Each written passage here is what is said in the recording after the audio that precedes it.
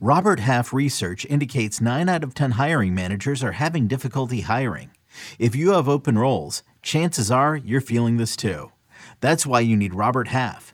Our specialized recruiting professionals engage with our proprietary AI to connect businesses of all sizes with highly skilled talent in finance and accounting, technology, marketing and creative, legal, and administrative and customer support.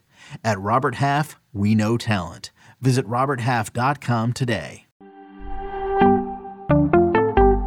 We've got pitchers on the move. Let's discuss on Fantasy Baseball Today in 5. Welcome into FPT in 5 on Wednesday, January 3rd. I am Frank Sample, joined by Chris, the Welsh, and we have moves to talk about. The Red Sox have been very busy, and they actually traded away Chris Sale to the Atlanta Braves in exchange for prospect Vaughn Grissom. Let's start with the Chris Sale side of things. Turns 35 years old in March, isn't as dominant as he once was, but the skills are still there. The strikeout numbers are still pretty intriguing. The problem is the workload. He hasn't thrown more than 102 innings since 2019.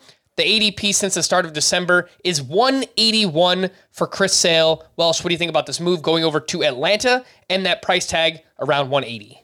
I mean, I think from a team context perspective, how could you not love it with what Atlanta in general can do with pitching, what they do with their offensive support, what they're going to do with the defensive support. This is a good all-around move for any general pitcher. So the main question just becomes about, all right, health with Chris Sale. Like, we could have arguments about stuff. The fastball has kind of decreased over the last couple of years. I will say his slider and his changeup this past year, even though there was a decent amount of time missed, they were more effective than they had been since 2018. A higher whiff rate on his slider and his changeup, but the fastball gets a little bit worse. So, I mean, that's a positive sign. That's a positive sign of a pitcher that is still doing great things with his, or good things with his stuff, now on a great team context. So you guys come to terms with it.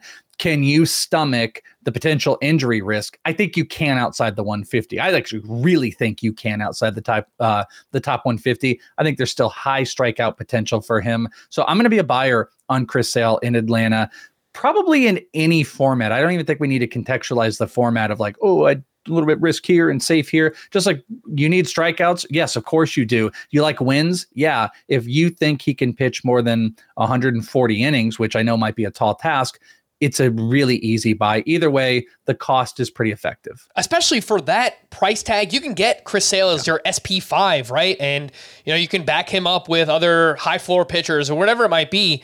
I don't know that I want him on the same pitching staff as like Tyler Glasnow and Carlos Rodon. I don't want to have too much risk on one team, but if I'm getting just one or two of these guys just as like upside bets, I love it. And I really like the price tag here for Chris Sale, getting out of the AL East, now moving over to the NL East. Let's talk about the other side of this, Vaughn Grissom, who now joins the Boston Red Sox, and their chief baseball officer, Craig Breslow, said that Vaughn Grissom will be the everyday second baseman. There's good contact skills. He's flashed some power and speed so far in his brief career. The ADP since December 1st, 383. I think that moves up about 100 spots. Now that we know he's starting, he's going to get everyday playing time. I think he's up inside the top 300. Your thoughts on Vaughn Grissom?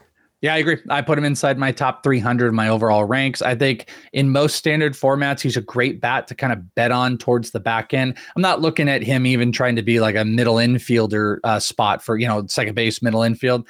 Probably not.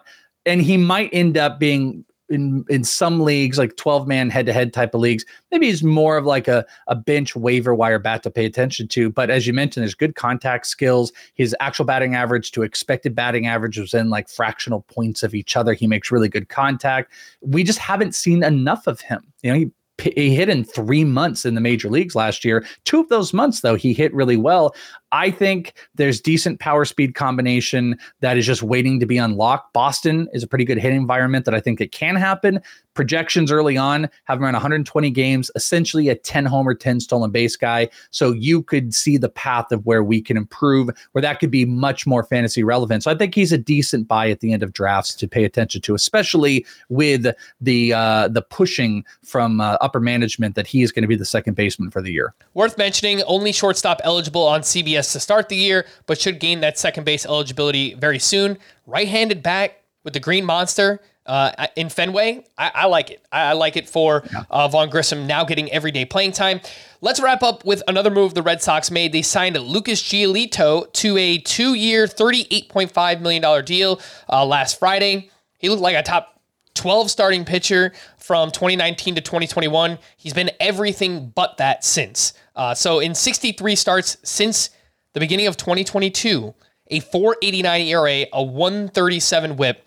The ADP since December 1st is 222, and even that is not late enough for me to target Lucas Giolito. Not late enough for me either. I'm almost having to stare at this to make sure this is a correct number.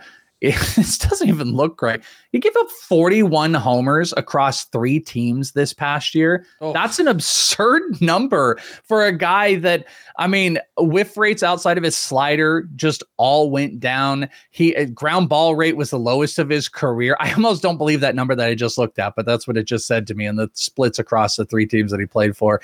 I've no interest whatsoever in Giolito. I think it's maybe a fine real baseball signing from a fantasy perspective. It's someone that I'm avoiding. Maybe I'll pay attention if things do turn around. It's always maybe he'll turn around. If it does in spring, I'll pay attention, but at best a streamer. That's me though. Yeah, the strikeout should be there for Giolito, but between the control and the home runs, now he's going from the American League Central, well, he kind of bounced around in 2023, but to the AL East, where he's already had home run problems. I just do not like the fit at all for Lucas Giolito's value here in 2024. For more extensive fantasy baseball coverage, listen to the Fantasy Baseball Today podcast on Spotify, Apple Podcasts, the Odyssey app, or anywhere else podcasts are found. Thanks for listening to Fantasy Baseball Today in 5, and we'll be back again tomorrow. Bye-bye.